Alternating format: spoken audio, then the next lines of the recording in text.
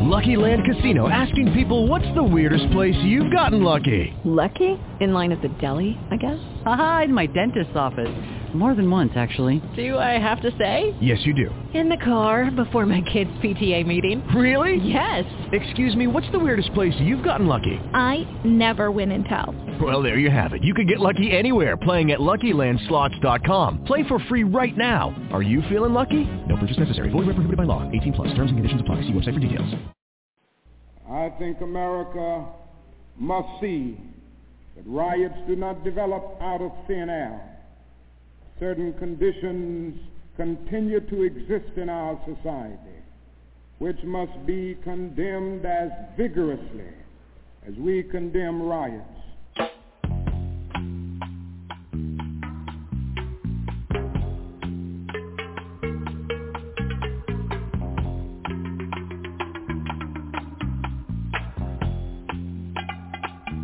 This is Our Common Ground with Janice Graham, transforming truth to power, one broadcast at a time.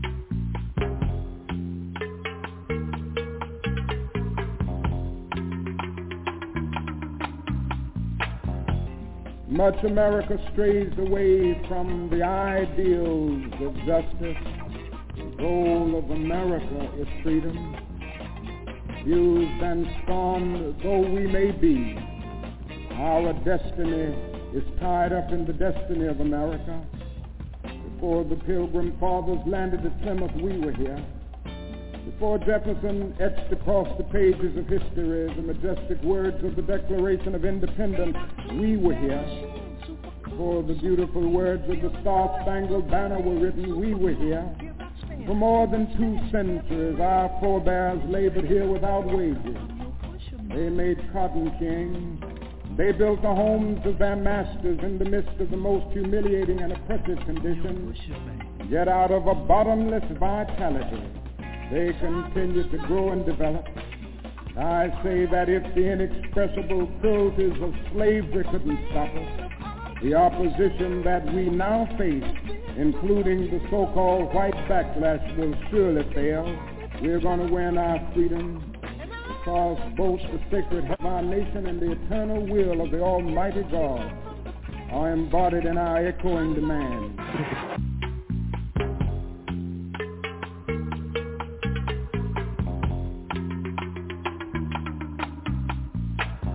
America's chickens coming home to roost.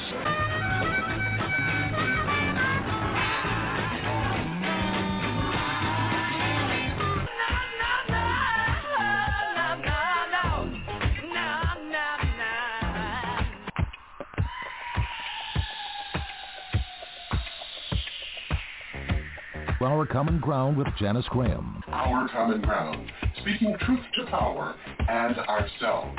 Our Common Ground, a higher ground for discourse, discussion, solutions, and ideas. I'm Janice Graham, and I'll be listening for you. Talk that matters. Transforming truth to power, one broadcast at a time.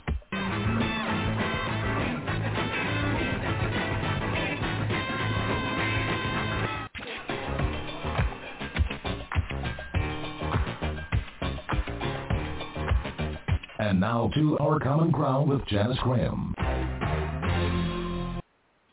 And welcome to Our Common Ground, the Black Truth Sanctuary. And we hope that you are well. We've had a tough week in the struggle toward liberation and freedom and democracy in America. A really tough week. But as I always say, we always have a tough week. All the weeks are tough if you are in the struggle. Thank you for being with us. And this is our second episode of the 2022 season. And if you are new to us, we welcome you. And for our loyal fans and listeners, we thank you. Take your seats, and we'll give you a little time to settle in. This is the place where we transform truth to power, one broadcast at a time, and I am Janice Graham.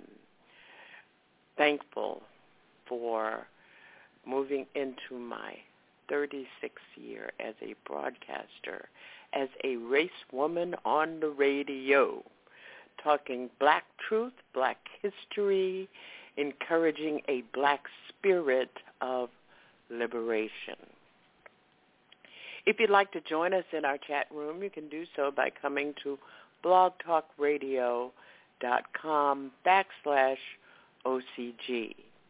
And we want a special shout-out to all of our listeners who are in various places, Spotify, iTunes, Intune, we are everywhere on every podcast, live network, and platform that we can find, because we believe that transforming truth to power, one broadcast at a time, as we together struggle for our humanity and claim our demands for our freedom here at Our Common Ground. I was really, really surprised when I got email where people were telling me that they were on a platform in two cities in South Africa. Evidently, I've been added to a podcast application that serves South Africa. So good for us that we can reach out to our ancestral connections with this broadcast, and I'm very proud of that. We hope that you are staying safe, and we continue to reiterate, as we do at the beginning of this broadcast every Saturday night, that the pandemic is not over. We are now in a phase of surge with a variant of the COVID-19 called Omicron. And Omicron, over the past, as of last Sunday, has hospitalized, the infection of that variant has hospitalized 142,388 people in the United States. This is data that I am reporting from the U.S. Department of Health and Human Services, and it surpasses the single-day peak of 142,313 reported on January 14th of last year. An interesting element has been noted about this particular variant, that it is being driven in terms of transmissibility by people who are younger than age 60, and that people like me who are elders and they are 60 years older or more, that the hospitalization rates are lower than they were on last winter at this time. And I don't know, that's like a double-edged sword.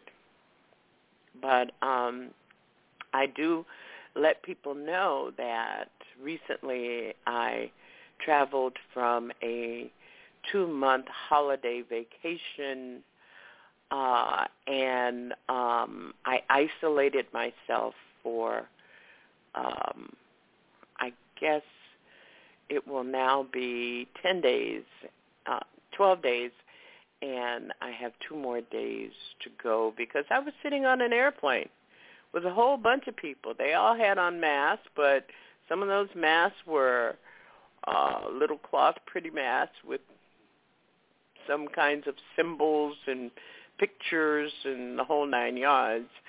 And so I, arriving, decided to isolate myself.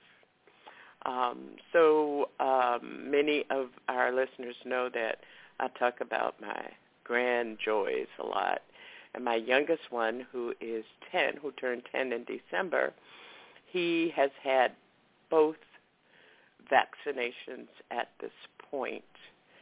And on both times that he got the vaccination, both days that he got the vaccination, he played his basketball game, went to his basketball practice, and he's doing fine. My daughter, who had COVID, was infected with COVID very early on, which was January 2019. She is now vaccinated and has had her booster. And, there was one point during this pandemic that people were saying, well, if you get COVID, once you have it, you have antibodies that protect you from being infected. We don't hear much of that talk. And I do agree that the Department of Human Services HHS and Human and Health Services has been very good about updating people on the public health issues about this pandemic.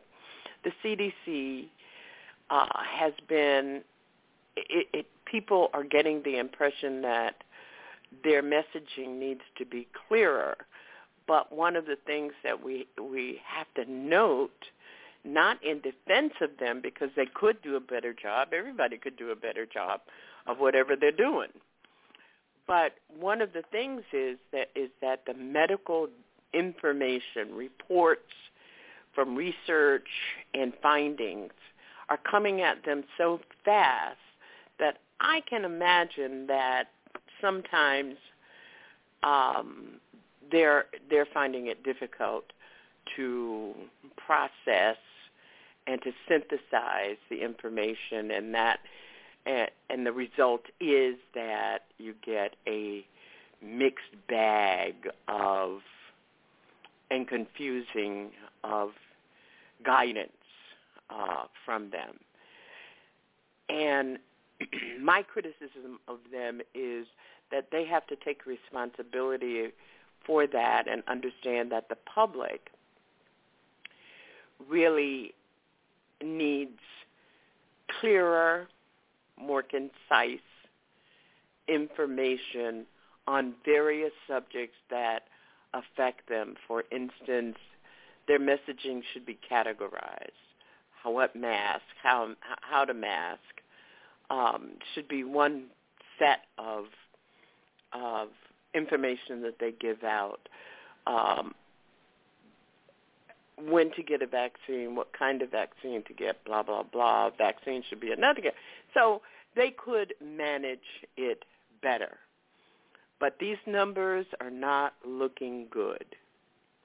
132,086 is the 7-day average on this COVID-19 virus, and 85% of those are from this new variant.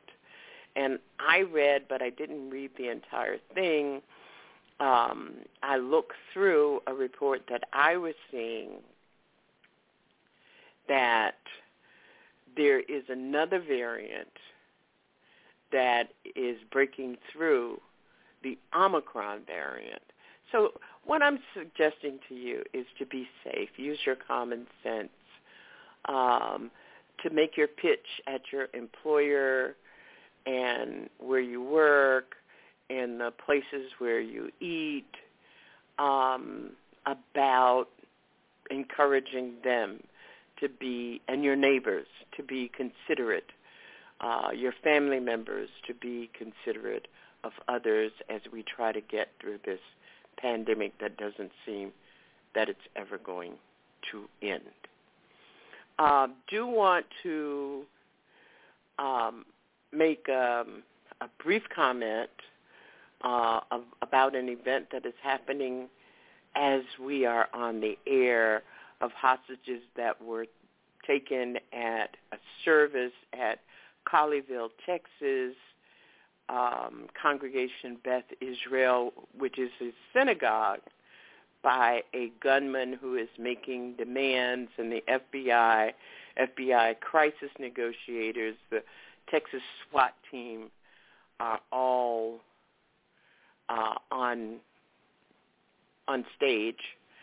And this man who is demanding release of a Palestinian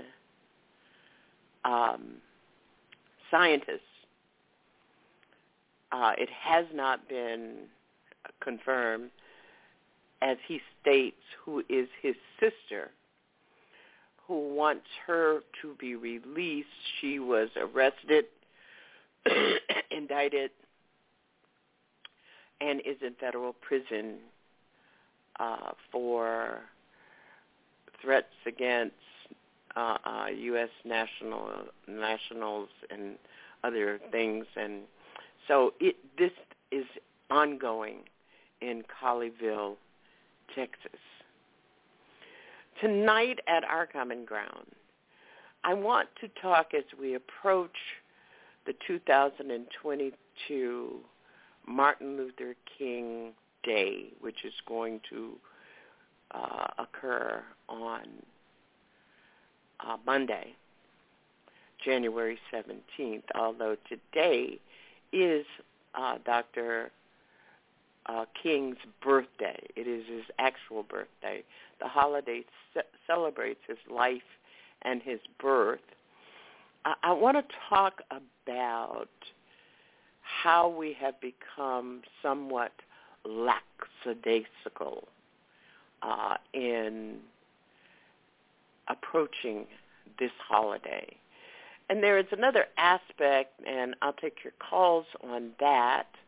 There's another aspect to it, and that is how Dr. King's words, his work, and his sacrifices are being used as part of propaganda. I don't know if you saw the image, but there was an image on the Internet on yesterday of one of the lead Proud Boys being released from jail after serving a sentence for taking part and participating in the domestic terrorist attack on the Capitol. And he was walking out of jail with a T-shirt with a picture of Malcolm X on it, and it said, "By any means, make America great." And under the picture of Malcolm X, it said, "By any means necessary." Well, that is what happens when we have not kept the spirit of the people who have sacrificed and struggled on our behalf.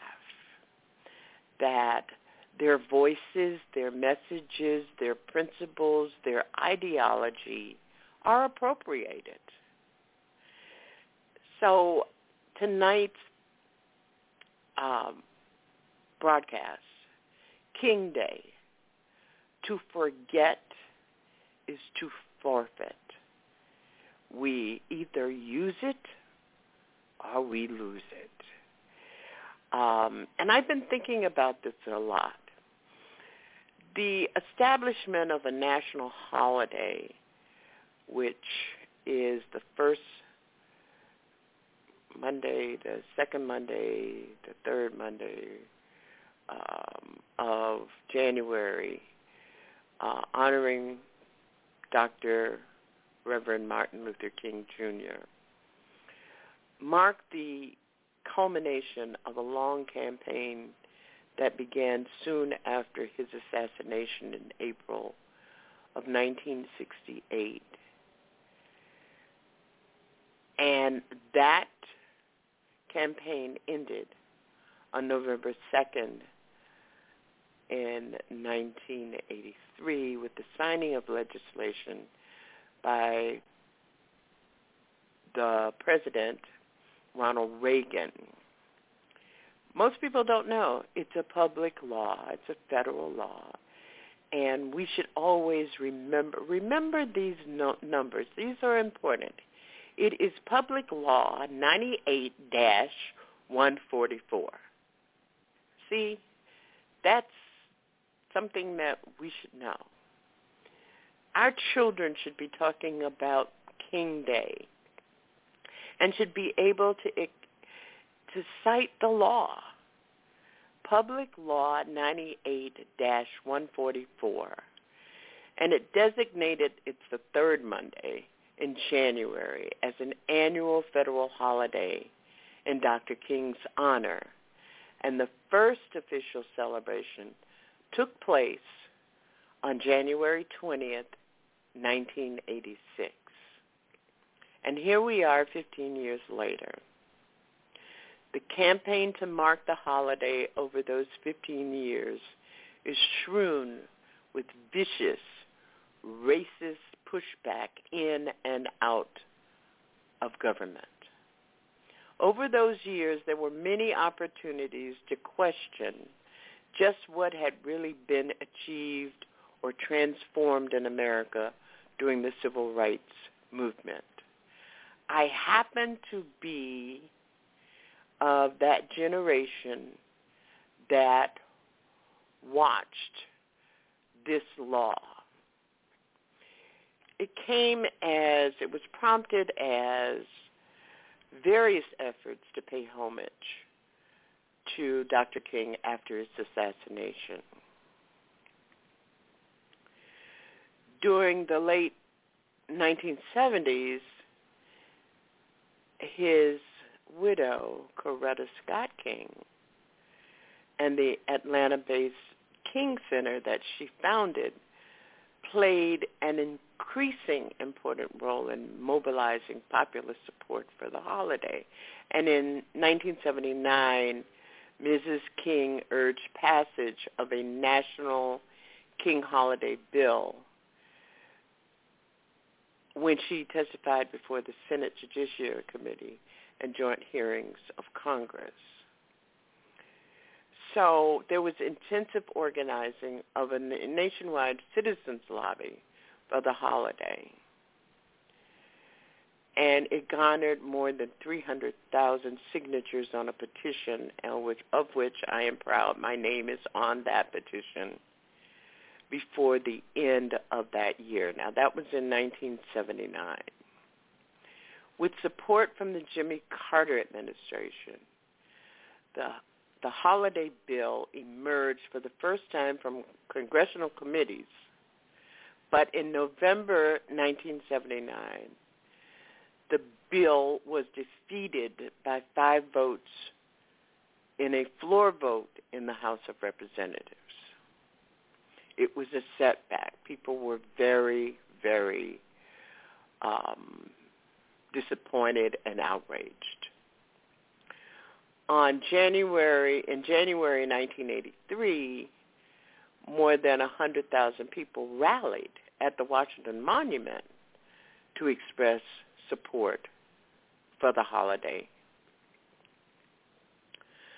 A few weeks before the 1963 March on Washington for Jobs, and I'm digressing, March on Washington for Jobs and Freedom, the House passed a bill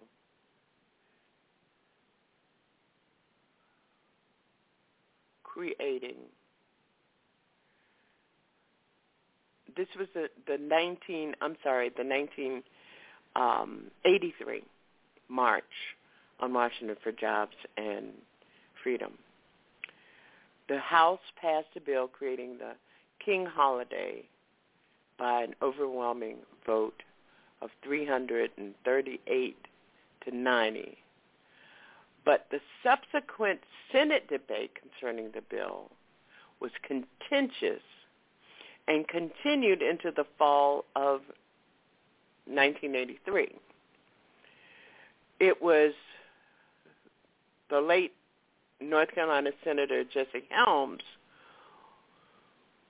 who sought to diminish Dr. King's reputation by calling for the release of the FBI surveillance tapes on Dr. King.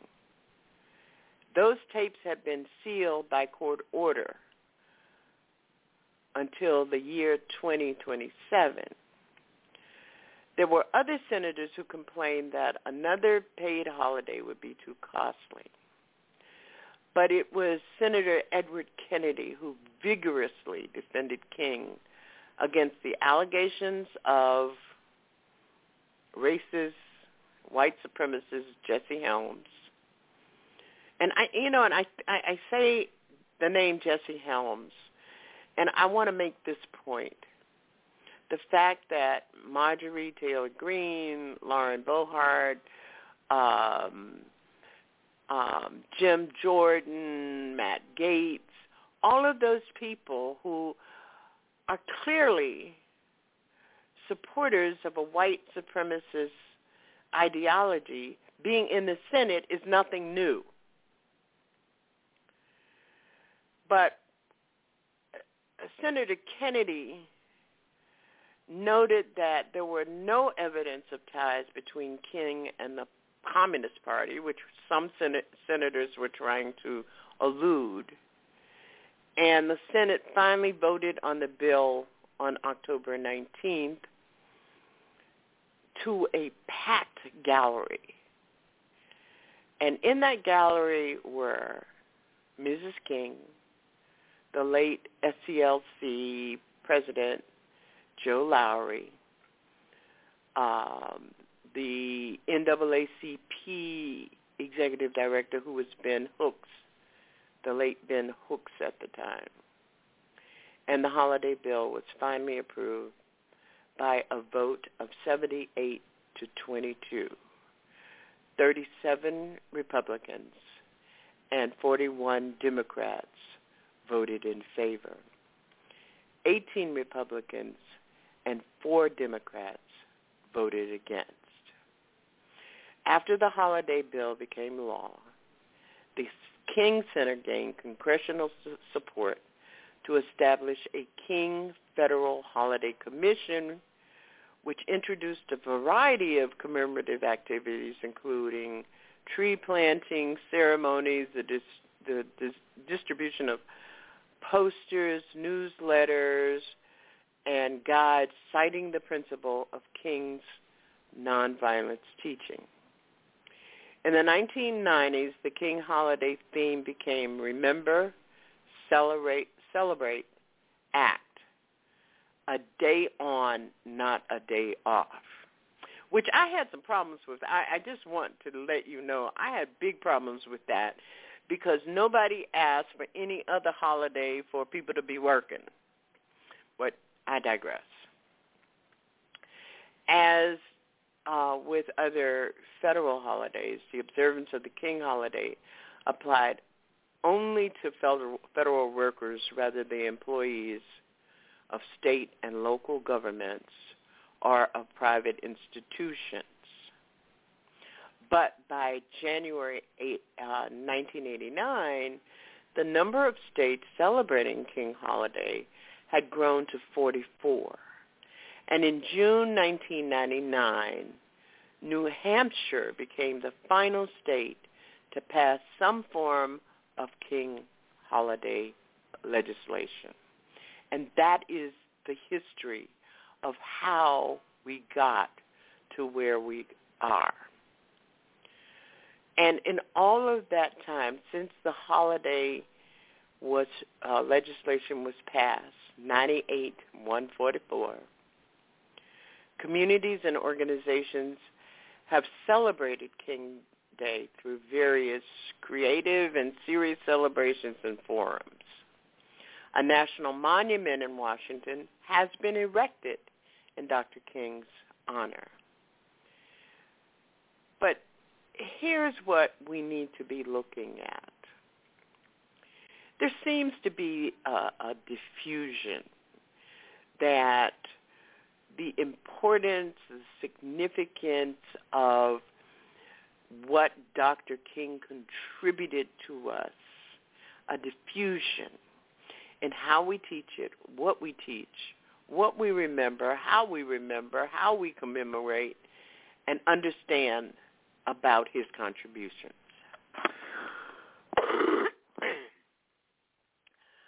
My point here when I say to forget is to forfeit. That we take a look at whether we are taking for granted our responsibilities to keep his guidance and ideologies alive. We mention it. We attend the various luncheons and dinners, yet now we have generations of black children, a whole new community of black scholarship that tends to marginalize the power of his transformative power in our communities. We read and quote his words outside the context and the import of the history he ignited. I'm simply saying, no, I'm not simply saying, this is very complex.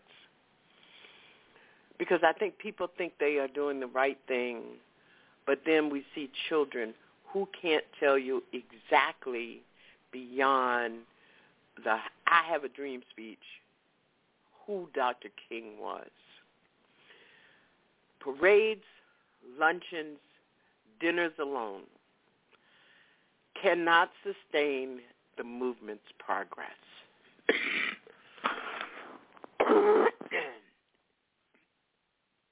I apologize. I've got to take a drink of water. And many of you who have been listening to me over the last couple of months, 3 or 4 months, recognize that I am really struggling with a persistent chronic cough.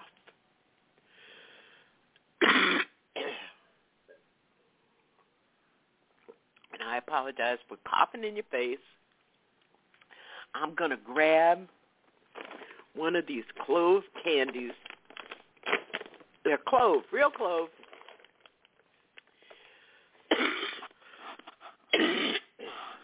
Throw it in my mouth. And I can't, maybe it's the microphone. Maybe it's this headset. Because I have not been coughing all day. I've been sitting in the same place because I've been on the computer all day. But let me reiterate. Parades, luncheons, and dinners alone cannot sustain the movement that he began progress. We need to organize, teach, educate, and practice the philosophy of Dr. King each and every day. It's like democracy. Remember last week, if you were with us last week, I talked about the whole notion of how we learn about democracy and how we practice it.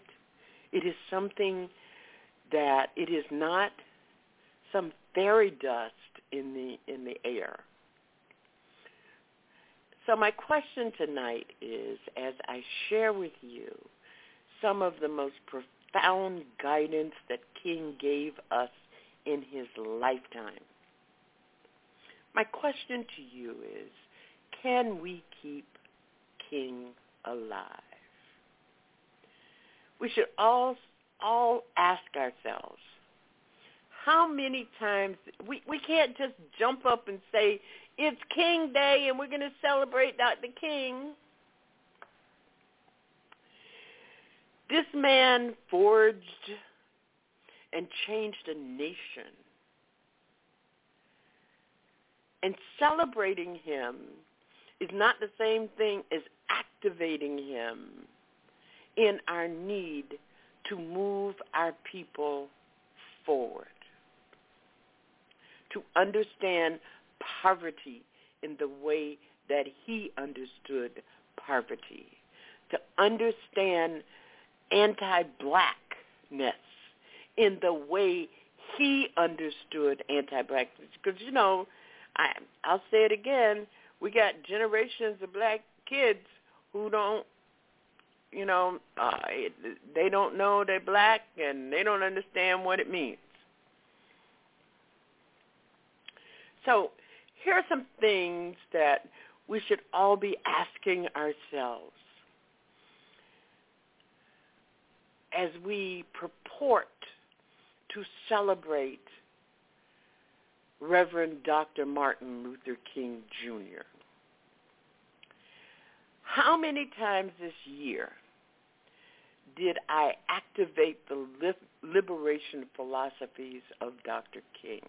And if you don't know what those are, how much time are you going to spend trying to find them? There are books. There's so much material about Dr. King, and you really do have to be very careful about who you read about Dr. King. The other question that I pose to you and suggest that we all should be asking, other than social latitudes, posting a picture of Dr. King on Facebook and Twitter and Instagram and TikTok and videos on YouTube, is acknowledging Dr. King. And what we need to do is to activate Dr. King. And so I'm asking, and we should be asking, how did you practice, use, and share the language of King's movement? If there hadn't been a Dr. King, guess what? You wouldn't have understood what James Brown was saying when he proclaimed, "I'm black and I'm proud." Or Nina Simone when she sang, "To be young, gifted, and black." Or when she sang, "Goddamn Mississippi." So we should be asking ourselves, just how do I king this year?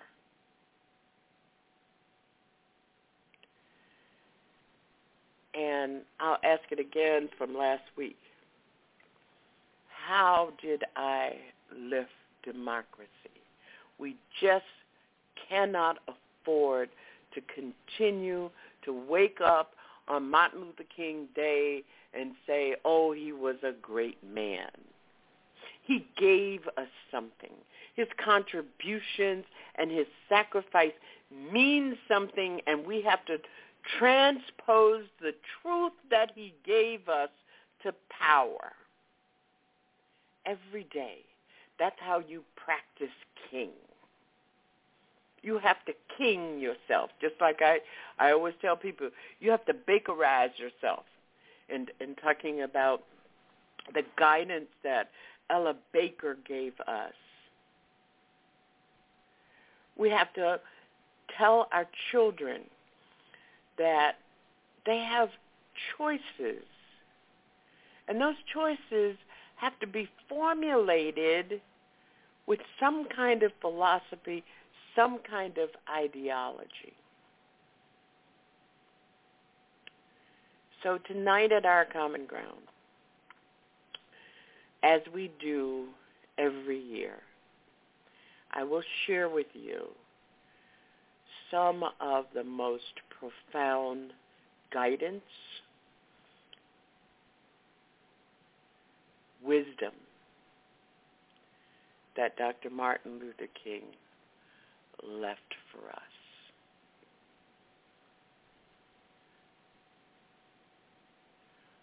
And we hope that you will listen intently. We hope that you will listen purposefully.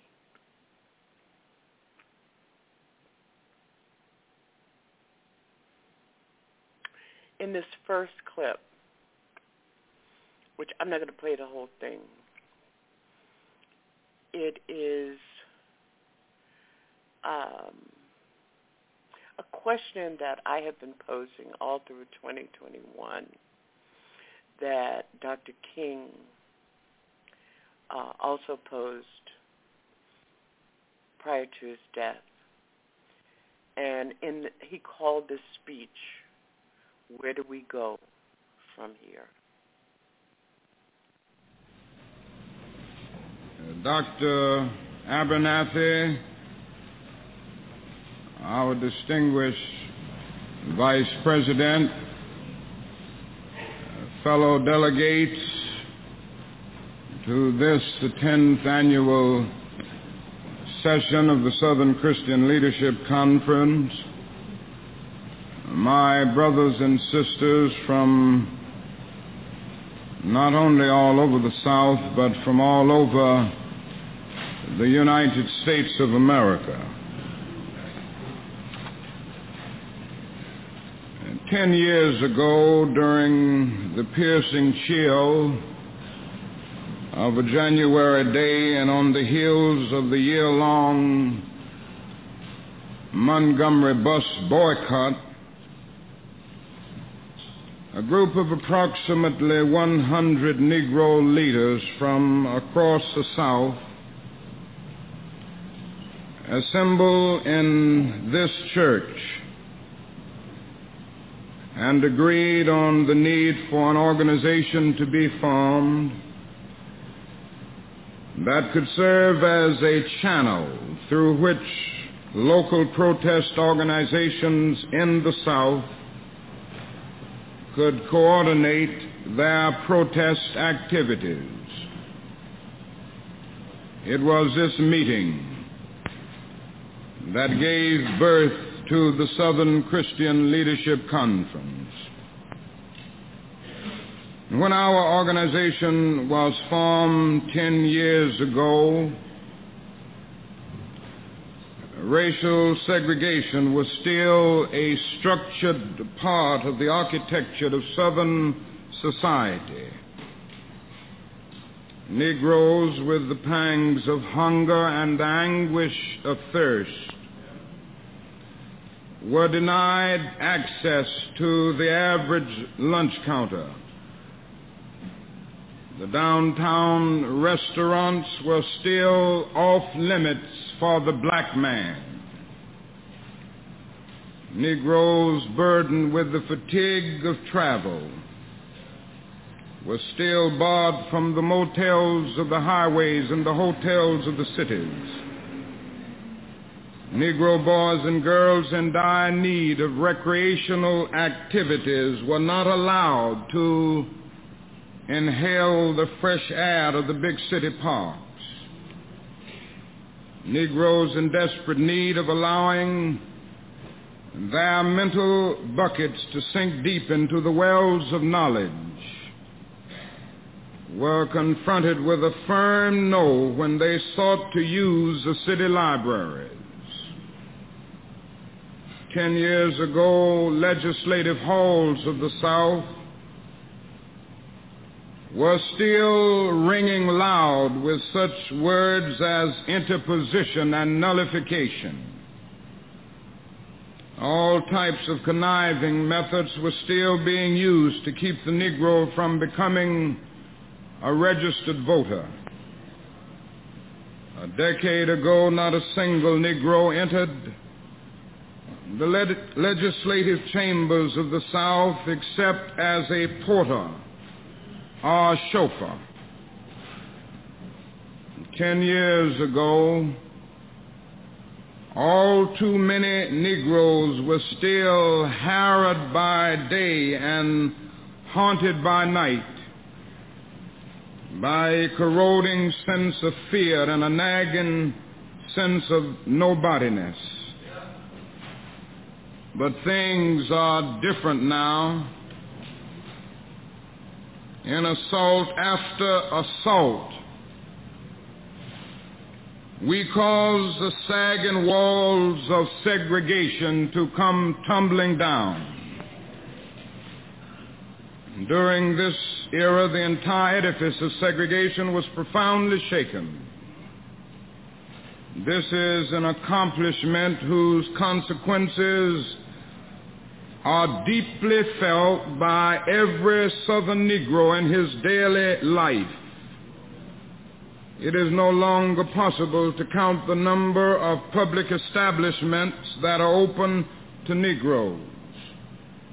10 years ago, Negroes seemed almost invisible to the larger society, and the facts of their harsh lives were unknown to the majority of the nation.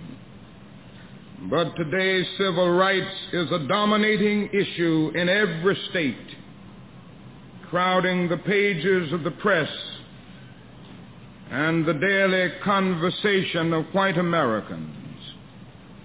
In this decade of change, the Negro stood up and confronted his oppressor. He faced the bullies and the guns, the dogs and the tear gas. He put himself squarely before the vicious mobs and moved with strength and dignity toward them and decisively defeated them. The courage with which he confronted enraged mobs dissolved the stereotype of the grinning, submissive Uncle Tom. He came out of his struggle integrated only slightly in the external society, but powerfully integrated within. This was a victory that had to precede all other gains. In short, over the last 10 years, the Negro decided to straighten his back up, realizing that a man cannot ride your back unless it is bent.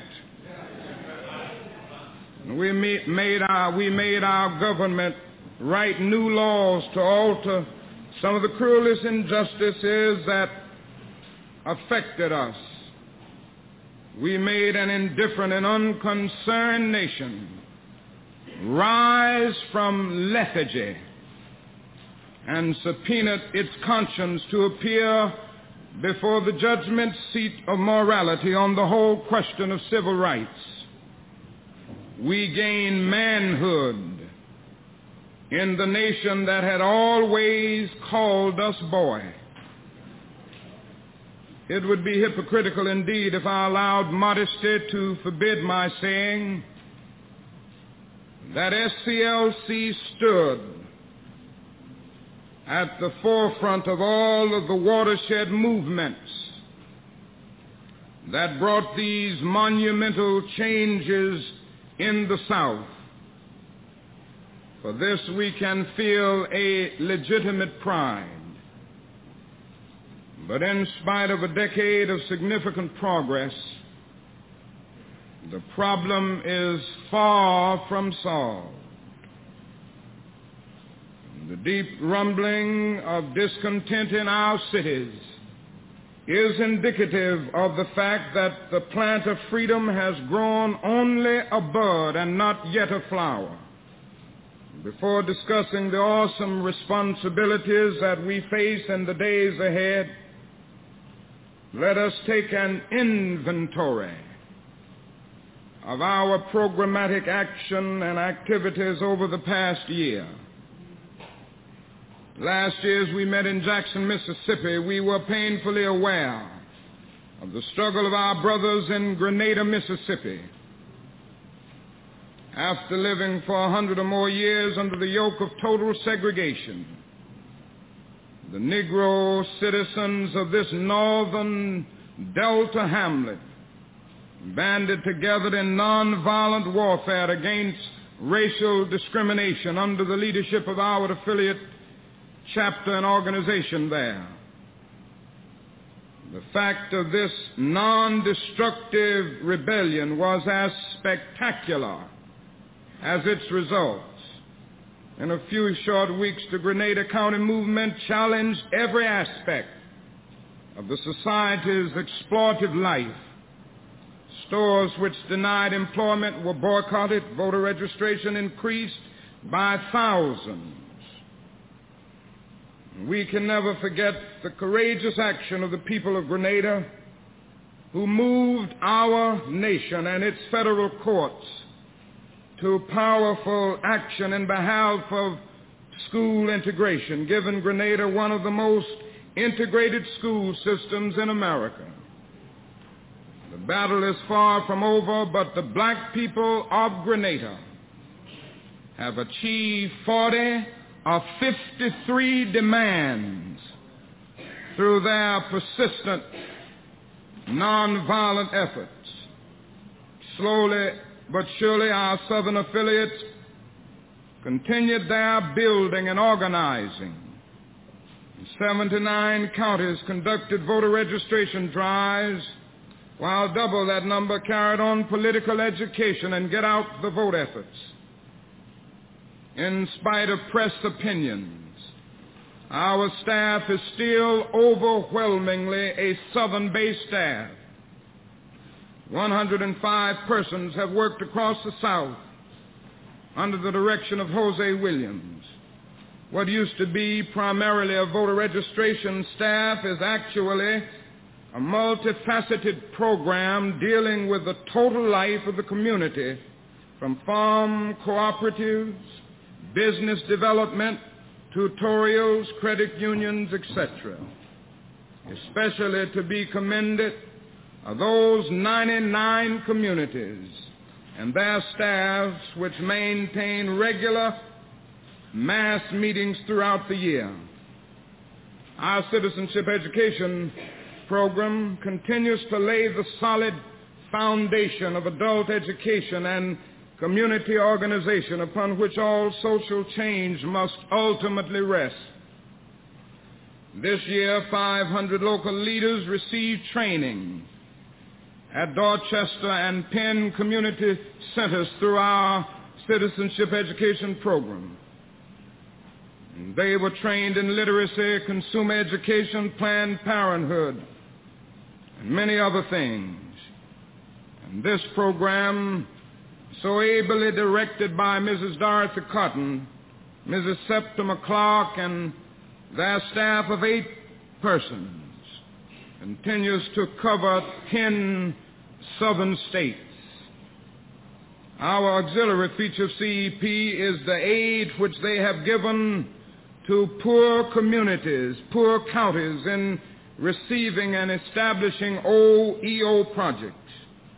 With the competent professional guidance of our marvelous staff member, Miss Muson Lee, Lowndes and Wilcox counties in Alabama have pioneered in developing outstanding poverty programs, totally controlled and operated by residents of the area.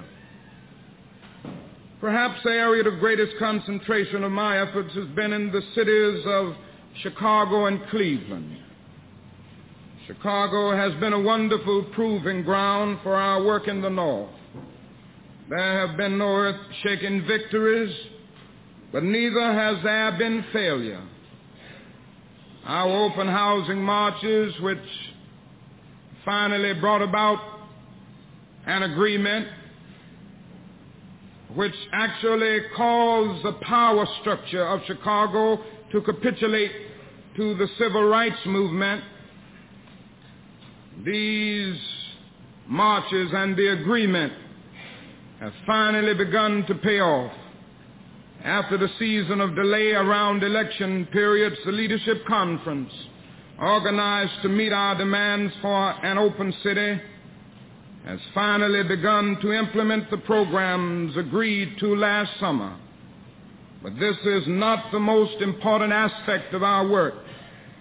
As a result of our tenant union organizing, we have begun a $4 million rehabilitation project which will renovate deteriorating buildings and allow their tenants the opportunity to own their own homes.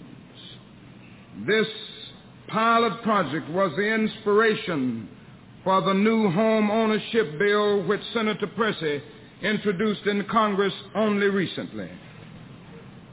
The most dramatic success in Chicago has been Operation Breadbasket. Through Operation Breadbasket, we have now achieved for the Negro community of Chicago more than 2,200 new jobs with an income of approximately $18 million a year, new income to the Negro community.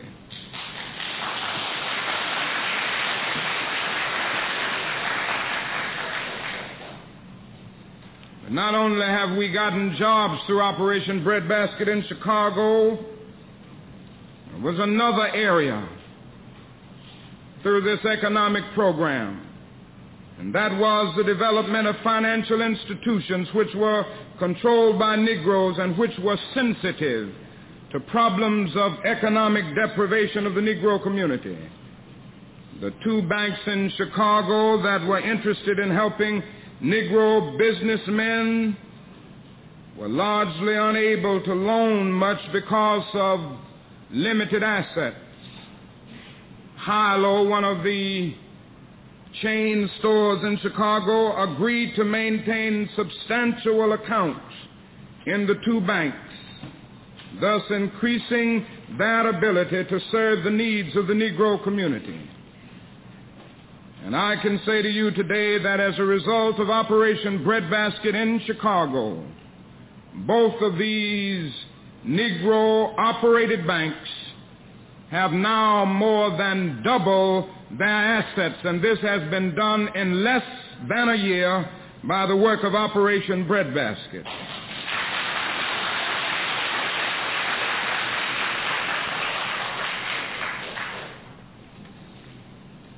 In addition, the ministers learned that Negro scavengers had been deprived of significant accounts in the ghetto. Whites control even the garbage of Negroes. Consequently, the chain stores agreed to contract with Negro scavengers to service at least the stores in Negro areas.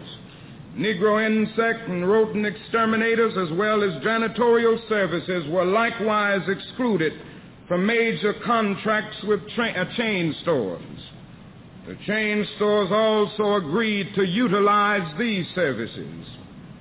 It also became apparent that chain stores advertised only rarely in Negro-owned community newspapers. This area of neglect was also negotiated, giving community newspapers regular, substantial accounts. And finally, the ministers found that Negro contractors, from painters to masons, from electricians to excavators, had also been forced to remain small by the monopolies of white contractors. Breadbasket negotiated agreements on new construction and rehabilitation work for the chain stores. These several interrelated aspects of economic development, all based on the power of organized consumers, hold great possibilities for dealing with the problems of Negroes in other northern cities. The kinds of requests made by Breadbasket in Chicago can be made not only of chain stores but of almost any major industry in any city in the country. And so Operation Breadbasket has a very simple program but a powerful one. It's simple. My mic was turned off during the speech, and so I was on mute. Sorry about that. Thank you, Michelle, in our chat room for letting me know you had no sound. I want to reiterate that in the speech, Dr. King was outlining programs that were absolutely achievements for black people, especially in Chicago, through the Operation Breadbasket. And it also amplifies why Reverend Jesse Jackson, who was the founder of Operation Breadbasket, is so important in the history of the civil rights struggle. But more importantly, he outlines a number to a large group of ministers, a number of programs which could be modeled and replicated across the country. And he talks about why these programs were so important and what it meant in terms of the economic empowerment, the community empowerment as a result of the existence of these programs. I think that one of the significant things that I want to highlight in looking at Dr. King as we embark on yet another holiday to honor him, I think it's very important for us to reflect on how, as individuals, we can affect change that can make our society better, to make our community better. Dr. King was affectionately known as the drum major for justice, was a national focal point for the civil rights movement. Absolutely all of his activities were not singular or sole. But more importantly, he was able to get the masses to respond to his calls to action because he had a very specific plan. And, you know, in this speech he says, it's time to use your skills and talents to help make a difference in your community. And Black Americans, a lot of Americans, answered those calls to action, and it provided the imagery that we embrace as milestones of the civil rights movement, the March on Washington, the Montgomery bus boycott, and more. But these were not only the actions that were taken during the civil rights movement, there were many other actions taken by individuals all across this country that had an impact on local communities.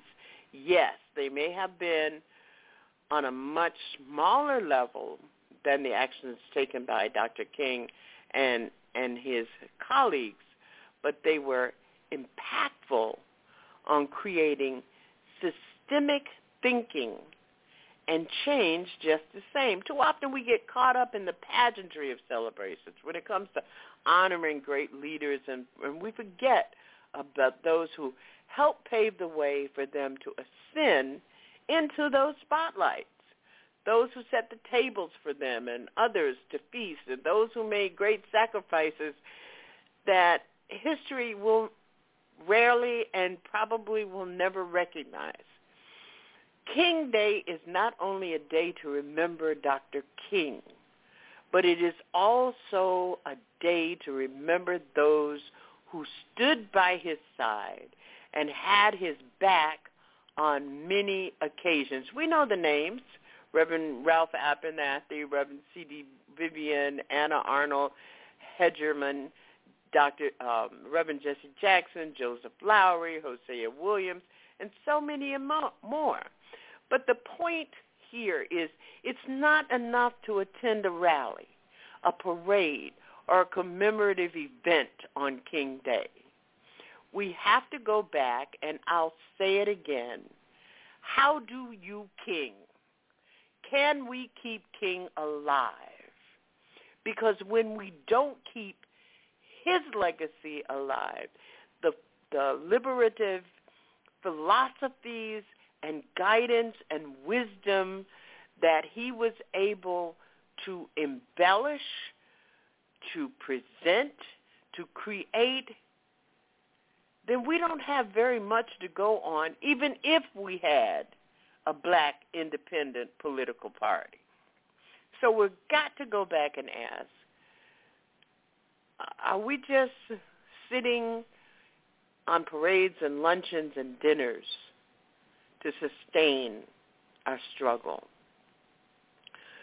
Are we willing to now organize and teach and educate and practice the philosophy of King each and every day, not just on MLK Day? Sometimes, I really think sometimes that they they declared the holiday because they knew that that's what we were going to focus on and not focus on the work that Dr. King outlined that had to be done.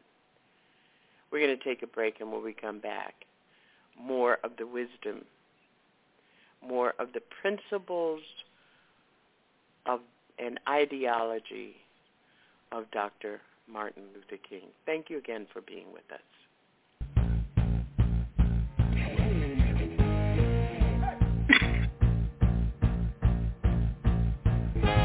You're listening to Our Common Ground with Janice Graham. Stay tuned and we'll be right back with more.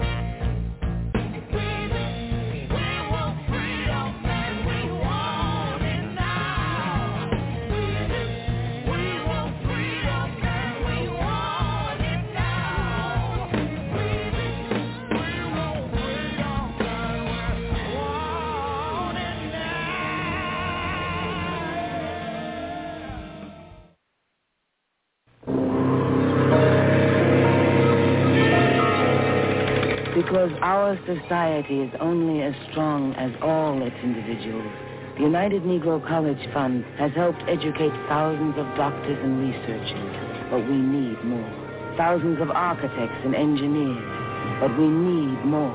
Thousands of teachers and biologists, but we need more.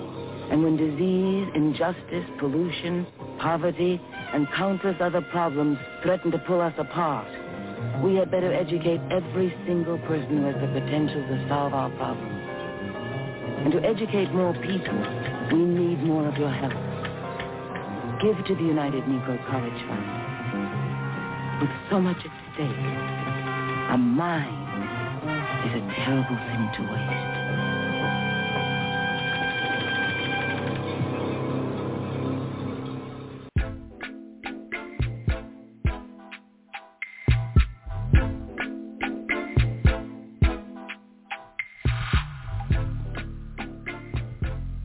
I think it's very apt that for the basis of this discussion that you have gestured towards The Handmaid's Tale. Because what we are actually looking at right now, the circumstances and the crises that we are facing, it is not just white patriarchal dominion. We are talking about white patriarchal theocratic dominion. The really frightening thing, and I'll get more into this as we go along, is that The Handmaid's Tale, while it is like a horrific, nightmarish dystopia, it might turn out to be dated by the fact that it was created and written in the era that it was, and the circumstances that we now face based with surveillance, technology, all of the tools that an aspiring theocratic dictator or authoritarian might have at their disposal could make The Handmaid's Tale look quaint almost in comparison.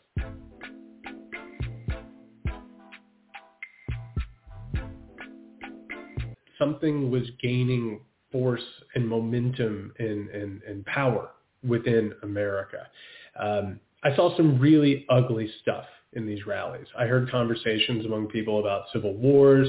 I heard talk about arresting journalists and politicians, executing them. Obviously I heard a lot of anti-democratic authoritarian type activity. And back in 2016, as I was doing this and going into these rallies, I was suspicious and I knew what I had seen, but I was not able to put together the puzzle pieces yet because the American education system does not tell you what is going on. It does not explain why we have arrived at this current moment in our political and social situation. It doesn't present to us the vocabulary needed. It doesn't prepare us to recognize growing authoritarianism. It doesn't give us the ability to understand what is going on. In my own life, because I saw this and it freaked me out, quite frankly, and I started ringing the alarm bell, I was being told by people constantly, it was like, you're being hysterical, you have no idea what you're talking about, the American political system will spit Donald Trump out, there's no possibility that he could ever be president, this is just a fad, the people that you're hearing are not representative of a larger movement. And what I noticed, though, was that my instincts were proving correct, not just as Donald Trump was elected president of the United States of America, but as what I was witnessing started to coalesce and metastasize. Before I go forward and talk about what I've learned, I want to state very clearly and very definitively, this conversation that we're having tonight about the dangers that we're facing, this is not just about Donald Trump. And he is an incredibly dangerous individual. But Donald Trump is not an ideologue. Donald Trump is not a competent, principled person. Donald Trump is more or less a bull in a china shop who, through his self-serving narcissism and lack of utter shame, made it apparently clear to the right wing and to a lot of the people that I'm going to talk about tonight that liberal democracy, the United States of America, and the institutions that we have learned to trust, that they are broken. And not just broken, but that they could be overrun via authoritarian ideas. So as we talk about this, I will mention Donald Trump, but this is not just about Donald Trump. Donald Trump is a symptom of a larger disease. He is not the disease proper. This thing has been churning and growing for much, much longer than when Donald Trump came down the golden escalator in Trump Tower in New York City. So I've had to do the background research into what is happening. And to be honest, it is very clear how we've arrived at this point. It's very clear why we face the problems that we do. It's the denial and the delusion of the people who are responsible for trying to stop it or even to cover it and talk about it that exacerbates the problem. Professor Jared Yates Sexton joined If America Fails the Coming Tyranny in its premiere episode, America Under Siege, The Color of Autocracy. We invite you to join us on January 20th for Episode 2, America Under Siege, Cults, Cultures, and Religion.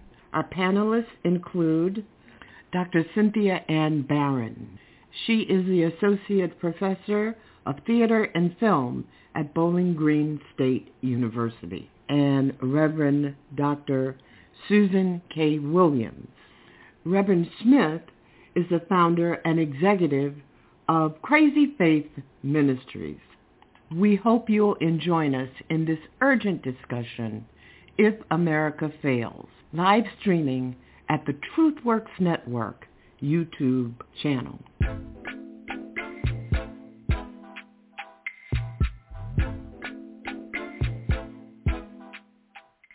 If America Fails. Thursday, January 20th, Episode 2, America Under Siege, Cults, Cultures, and Religion, 8 p.m. Can America fail? Are you sure?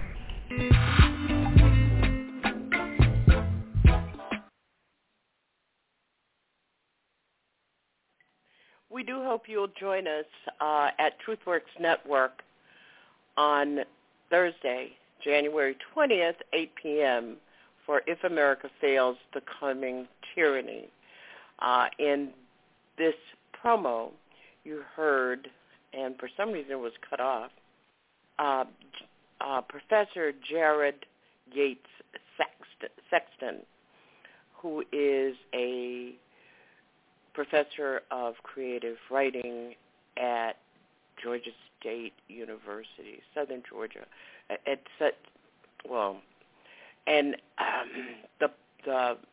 episode, If America Fails, America Under Siege, The Color of Autocracy is available on the TruthWorks Network YouTube channel.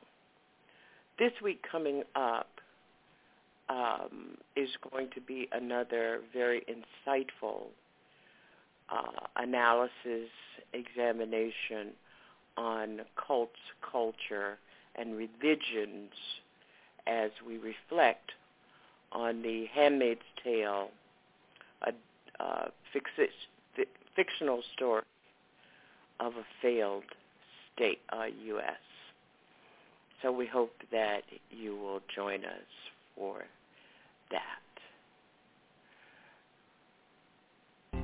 Much America strays away from the ideals of justice. The goal of America is freedom. Used and scorned though we may be, our destiny is tied up in the destiny of America. Before the Pilgrim Fathers landed at Plymouth, we were here. Before Jefferson etched across the pages of history the majestic words of the Declaration of Independence, we were here. Before the beautiful words of the Star-Spangled Banner were written, we were here. For more than 2 centuries, our forebears labored here without wages. They made cotton kings. They built the homes of their masters in the midst of the most humiliating and oppressive conditions. Yet out of a bottomless vitality, they continue to grow and develop. I say that if the inexpressible cruelties of slavery couldn't stop us, the opposition that we now face, including the so-called white backlash, will surely fail. We're going to win our freedom because both the sacred heart of our nation and the eternal will of the Almighty God are embodied in our echoing demand.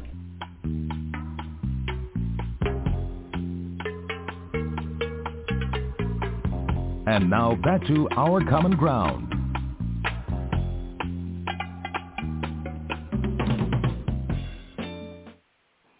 Thank you so very much for being with us tonight at Our Common Ground. I hope you'll join us at TruthWorks Network. I really do. I was so excited for the program If America Fails, The Coming Tyranny. L. Michelle Odom is the senior producer at TruthWorks on this 12-week series, and it'll be every Thursday night live streaming on TruthWorks Network's YouTube channel. And I'll be joining her as a co-host when we talk with Dr. Susan K. Williams-Smith and Dr. Cynthia Ann Barron on this Thursday night. Just very exciting, and the work that L. Michelle Odom has done in producing some of the finest commentators, panelists, speakers, experts on the issues before us that are presented in The Handmaid's Tale. If you haven't watched The Handmaid's Tale or read the book, it's not necessary in order for you to join us on the broadcast, but I think that given the experts that we are presenting in this series, it would be well worth your autocracy, theocracy. And Michelle introduced a new word to me, a new idea. On last Thursday night in episode 1, autotheocracy. Wow. So we hope you'll join us. For those of you who are just joining us and you'd like to join us in our chat room, you can do so by coming to blogtalkradio.com/OCG.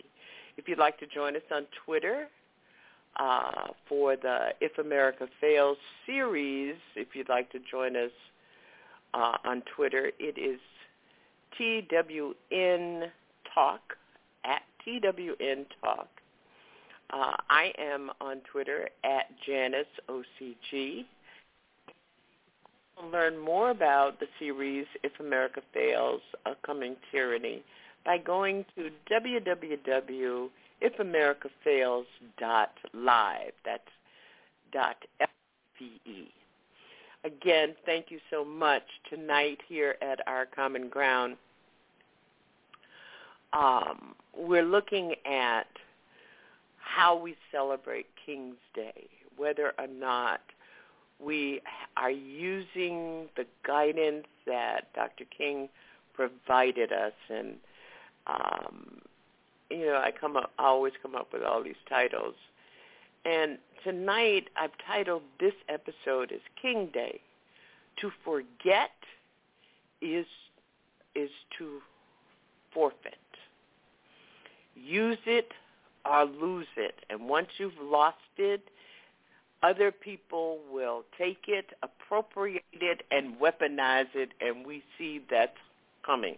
Thank you, Michelle, in the chat room. She says the word is not autotheocracy, it's anocracy, ANOCRACY,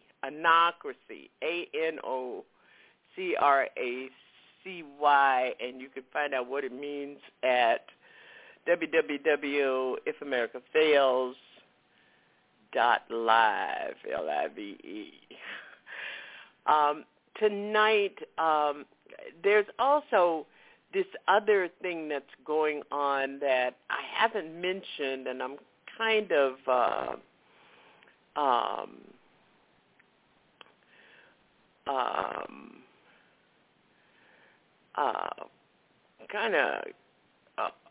confused by it, and it has to be about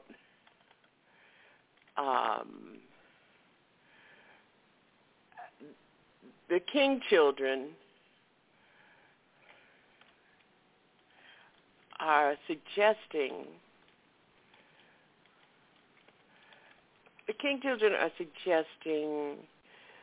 that perhaps they're asking the question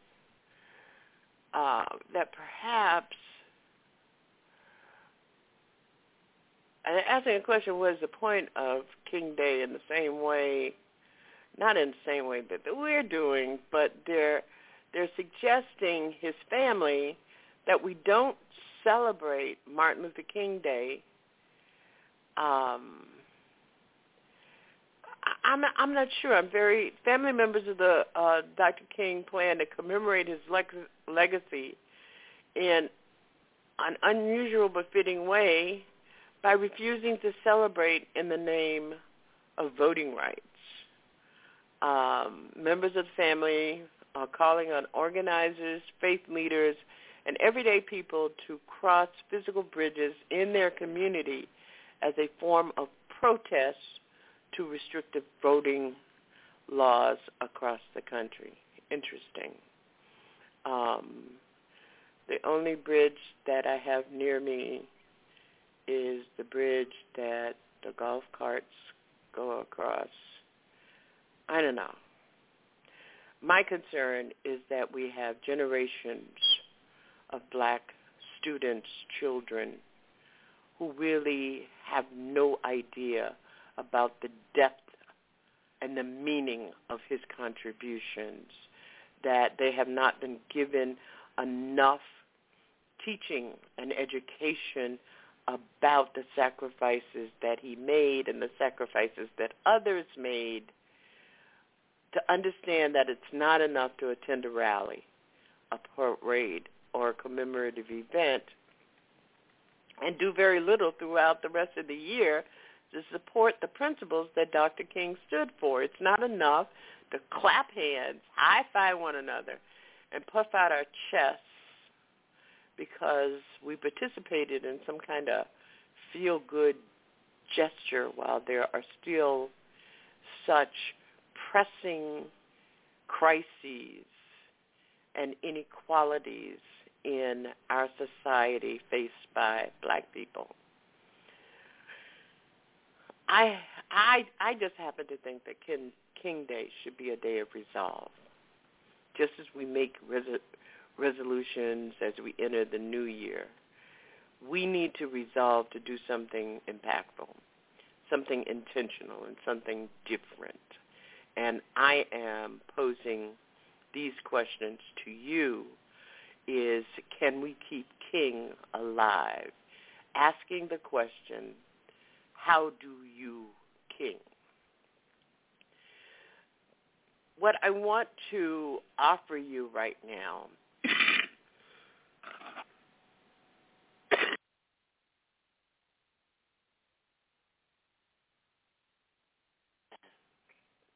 is another of his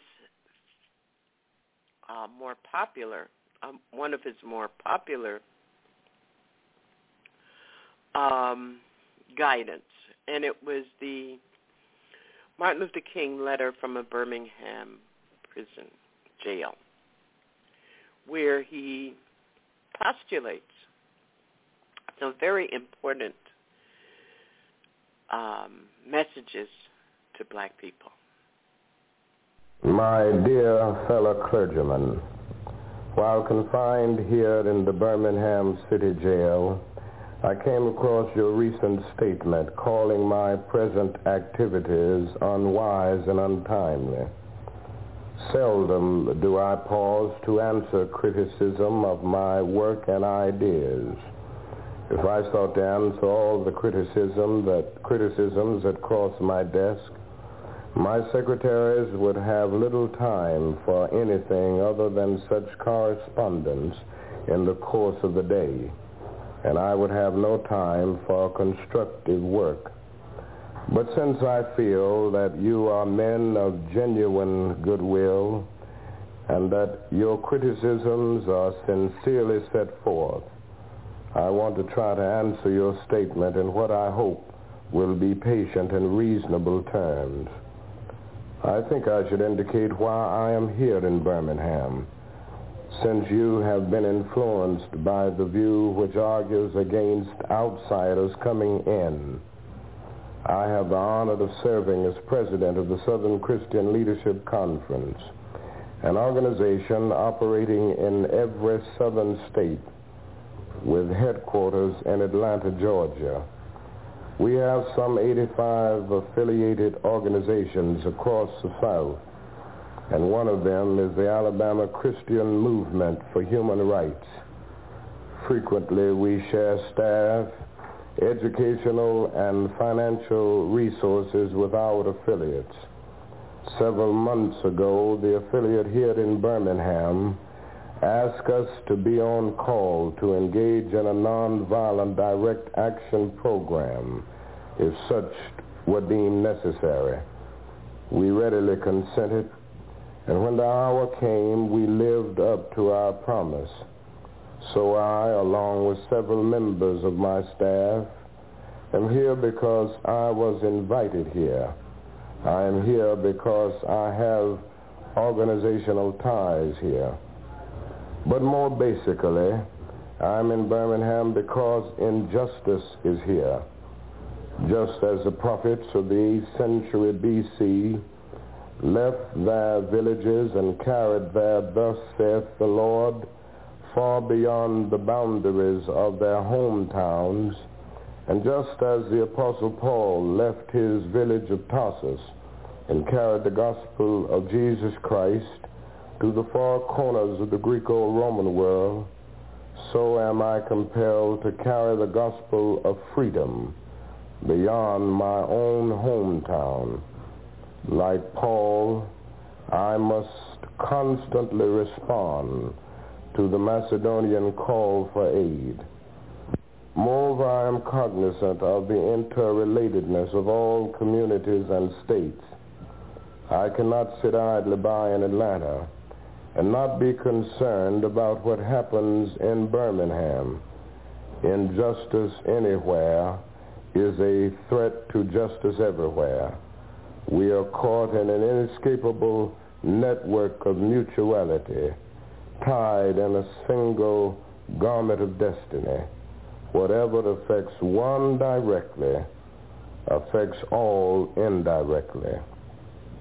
You deplore the demonstrations taking place in Birmingham, but your statement, I am sorry to say, fails to express a similar concern for the conditions that brought about the demonstrations. I am sure that none of you would want to rest content with a superficial kind of social analysis that deals merely with effects and does not grapple with underlying causes. It is unfortunate that demonstrations are taking place in Birmingham, but it is even more unfortunate that the city's white power structure left the Negro community with no alternative. In any nonviolent campaign, there are 4 basic steps. Collection of the facts to determine whether injustices exist, negotiation, self-purification, and direct action. We have gone through all these steps in Birmingham. There can be no gainsaying the fact that racial injustice engulfs this community. Birmingham is probably the most thoroughly segregated city in the United States.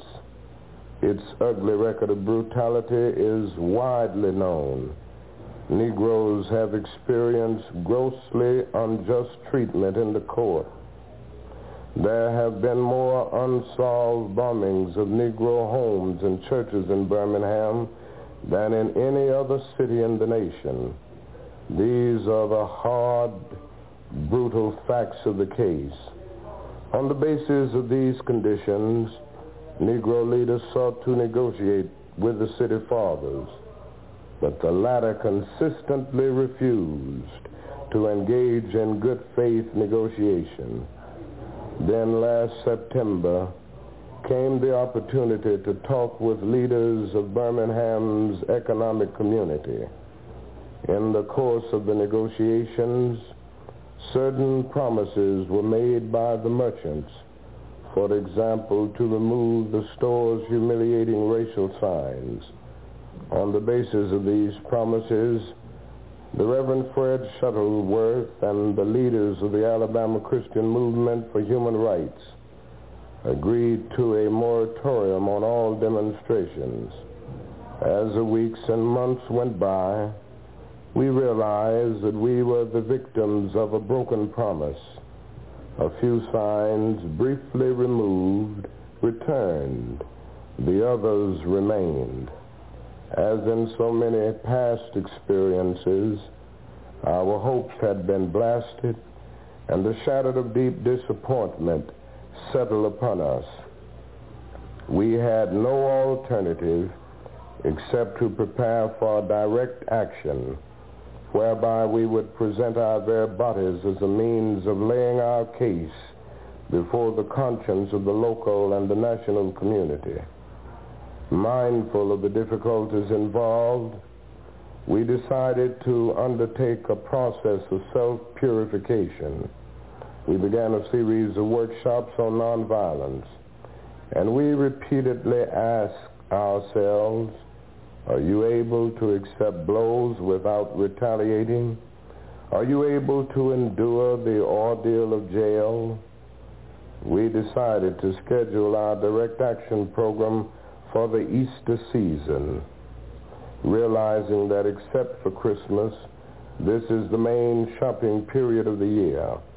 Knowing that his strong economic withdrawal program would be the byproduct of direct action, we felt that this would be the best time to bring pressure to bear on the merchants for the needed change. Then it occurred to us that Birmingham's mayoral election was coming up in March, and we speedily decided to postpone action until after the election day, when we discovered that the Commissioner of Public Safety, Eugene Bull Connor, had piled up enough votes to be in the runoff. We decided again to postpone action until the day after the runoff so that the demonstrations could not be used to cloud the issues. Like many others, we waited to see Mr. Connor defeated, and to this end we endured postponement after postponement. Having aided in this community need, we felt that our direct action program could be delayed no longer. You may well ask, why direct action? Why sit-ins, marches, and so forth? Isn't negotiation a better path? You're quite right in calling for negotiation. Indeed, this is the very purpose of direct action. Nonviolent direct action seeks to create such a crisis and foster such a tension that a community which has constantly refused to negotiate is forced to confront the issue. It seeks so to dramatize the issue that it can no longer be ignored. My citing the creation of tension as part of the work of the nonviolent resistor may sound rather shocking, but I must confess that I am not afraid of the word tension. I have earnestly opposed violent tension, but that is a type of constructive, nonviolent tension which is necessary for growth. Just as Socrates felt that it was necessary to create a tension in the mind so that individuals could rise from the bondage of myths and half-truths to the unfettered realm of creative analysis and objective appraisal, so must we see the need for nonviolent gadflies to create the kind of tension in society that will help men rise from the dark depths of prejudice and racism to the majestic heights of understanding and brotherhood. The purpose of our direct action program is to create a situation so crisis-packed that it will inevitably open the door to negotiation. I therefore concur with you in your call for negotiation. Too long has our beloved Southland been bogged down in a tragic effort to live in monologue rather than dialogue. My friends, I must say to you that we have not made a single gain in civil rights without determined legal and nonviolent pressure. Lamentably, it is an historical fact that privileged groups seldom give up their privileges voluntarily. Individuals may see the moral light and voluntarily give up their unjust posture. But as Reinhold Niebuhr has reminded us, groups tend to be more immoral than individuals. We know through painful experience that freedom is never voluntarily given by the oppressor. It must be demanded by the oppressed.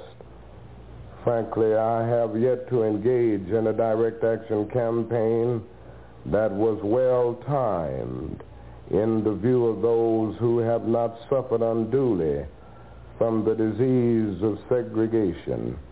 For years now I have heard the word wait. It rings in the ear of every Negro with piercing familiarity. This wait has almost always meant never. We must come to see with one of our distinguished jurists that justice too long delayed is justice denied.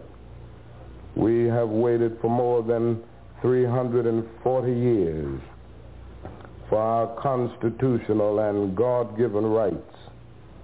The nations of Asia and Africa are moving with jet-like speed toward gaining political independence, but we still creep at horse and buggy pace toward gaining a cup of coffee at a lunch counter. Perhaps it is easy for those who have never felt the sting dots of segregation to say wait. But when you have seen vicious mobs lynch your mothers and fathers at will and drown your sisters and brothers at whim, when you have seen hate-filled policemen curse, kick, and even kill your black brothers and sisters, when you see the vast majority of your 20 million Negro brothers smothering in an airtight cage of poverty in the midst of an affluent society, when you suddenly find your tongue twisted and your speech stammering as you seek to explain to your 6-year-old daughter why she can't go to the public amusement park that has just been advertised on television, and see tears welling up in her eyes when she is told that Funtown is closed to colored children, and see ominous clouds of inferiority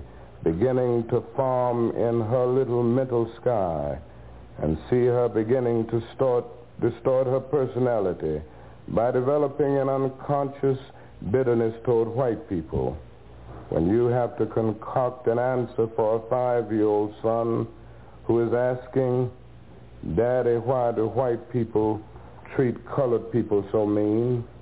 When you take a cross-country drive and find it necessary to sleep night after night in the uncomfortable corners of your automobile because no motel will accept you, when you are humiliated day in and day out by nagging signs reading white and colored, when your first name becomes nigger, your middle name becomes boy, however old you are, and your last name becomes John, and your wife and mother are never given the respected title Mrs., when you are harried by day and haunted by night by the fact that you are a Negro, living constantly at tiptoe stands, never quite knowing what to expect next, and are plagued with inner fears and outer resentments, when you are forever fighting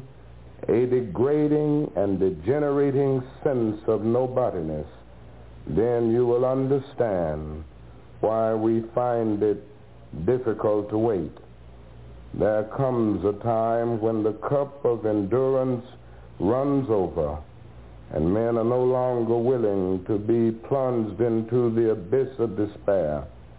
I hope, sirs, you can understand our legitimate and unavoidable impatience.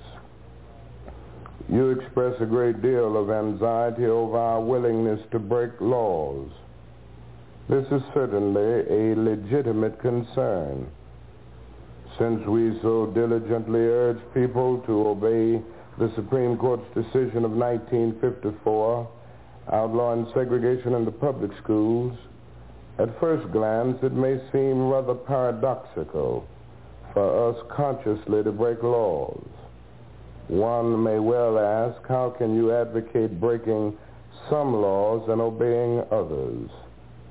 The answer lies in the fact that there are two types of laws, just and unjust. I would be the first to advocate obeying just laws. One has not only a legal but a moral responsibility to obey just laws. Conversely, one has a moral responsibility to disobey unjust laws. I would agree with St. Augustine that an unjust law is no law at all. Now, what is the difference between the two? How does one determine whether the law is just or unjust? A just law is a man-made code that squares with the moral law or the law of God. An unjust law is a code that is out of harmony with the moral law. To put it in the terms of St. Thomas Aquinas, an unjust law is a human law that is not rooted in eternal joy. Okay, I was doing a lot of talking, and essentially what I was saying that there are far too many people to name who were involved in the civil rights movement in one way or another. Some helped create systemic change and opportunities where they work. Some broke color barriers in education, sports, and various professions. Some made phone calls and sent letters to help alert their community about the next call to action. And some sold dinners and collected money so that protesters and leaders like Dr. King could have money for gas, hotels, food, and even bail. They all played a role and all paid a dangerous price to effect change. I really apologize because I had put my microphone on mute because of the cough. But in his letter from a Birmingham jail this week, take time to read it, because he gives us a blueprint to how to deal with the myriad of black children and generations who are confused, aren't clear. Black boys have the highest rate of mental health issues in this country of any group. And he gives us a blueprint of how to work in our community by writing this letter to his colleagues in faith. I'm wishing you a day of resolve. I'm wishing you a day that you can activate the king in you. Thank you so very much for being with us. We hope we'll see you at If America Fails, The Coming Tyranny on Thursday night at 8 p.m. at TruthWorks Network YouTube channel. Good night, and make it a King Day every day. When day comes, we ask ourselves, where can we find light in this never-ending shade? The loss we carry, a sea we must wade. We've braved the belly of the beast. We've learned that quiet isn't always peace, and the norms and notions of what just isn't always just is. And yet the dawn is ours before we knew it. Somehow we do it. Somehow we've weathered and witnessed a nation that isn't broken, but simply unfinished. We, the successors of a country and a time where a skinny black girl descended from slaves and raised by a single mother can dream of becoming president, only to find herself reciting for one. And yes, we are far from polished, far from pristine, but that doesn't mean we are striving to form a union that is perfect. We are striving to forge our union with purpose, to compose a country committed to all cultures, colors, characters, and conditions of man. And so we lift our gaze not to what stands between us, but what stands before us. We close the divide because we know to put our future first, we must first put our differences aside. We lay down our arms so we can reach out our arms to one another. We seek harm to none and harmony for all. Let the globe, if nothing else, say this is true. That even as we grieved, we grew. That even as we hurt, we hoped. That even as we tired, we tried. That we'll forever be tied together, victorious, not because we will never again know defeat, but because we will never again sow division. Scripture tells us to envision that everyone shall sit under their own vine and fig tree, and no one shall make them afraid. If we're to live up to our own time, then victory won't lie in the blade, but in all the bridges we've made. That is the promised glade, the hill we climb if only we dare it, because being American is more than a pride we inherit. It's the past we step into and how we repair it. We've seen a force that would shatter our nation rather than share it, would destroy our country if it meant delaying democracy. And this effort very nearly succeeded. But while democracy can be periodically delayed, it can never be permanently defeated. In this truth, in this faith we trust, for while we have our eyes on the future, our history has its eyes on us. This is the era of just redemption. We feared it at its inception. We did not feel prepared to be the heirs of such a terrifying hour, but within it we found the power to author a new chapter, to offer hope and laughter to ourselves. So, while once we asked, how could we possibly prevail over catastrophe? Now we assert, how could catastrophe possibly prevail over us? We will not march back to what was, but move to what shall be, a country that is bruised but whole, benevolent but bold, fierce and free. We will not be turned around or interrupted by intimidation, because we know our inaction and inertia will be the inheritance of the next generation. Our blunders become their burdens. But one thing is certain. If we merge mercy with might and might with right, then love becomes our legacy and change our children's birthright. So let us leave behind a country better than the one we were left. With every breath from my bronze-pounded chest, we will raise this wounded world into a wondrous one. We will rise from the gold-limbed hills of the west. We will rise from the wind-swept northeast, where our forefathers first realized revolution. We will rise from the lake-rimmed cities of the Midwestern states. We will rise from the sun-baked south. We will rebuild, reconcile, and recover in every known nook of our nation, in every corner called our country. Our people, diverse and beautiful, will emerge battered and beautiful. When day comes, we step out of the shade, aflame and unafraid. The new dawn blooms as we free it. For there is always light, if only we're brave enough to see it, if only we're brave enough to be it. And Lord,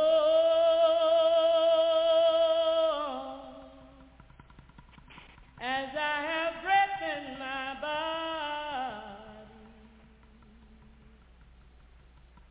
and Lord,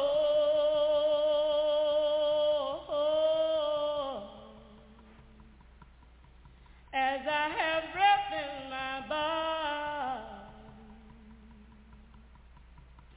as Lord,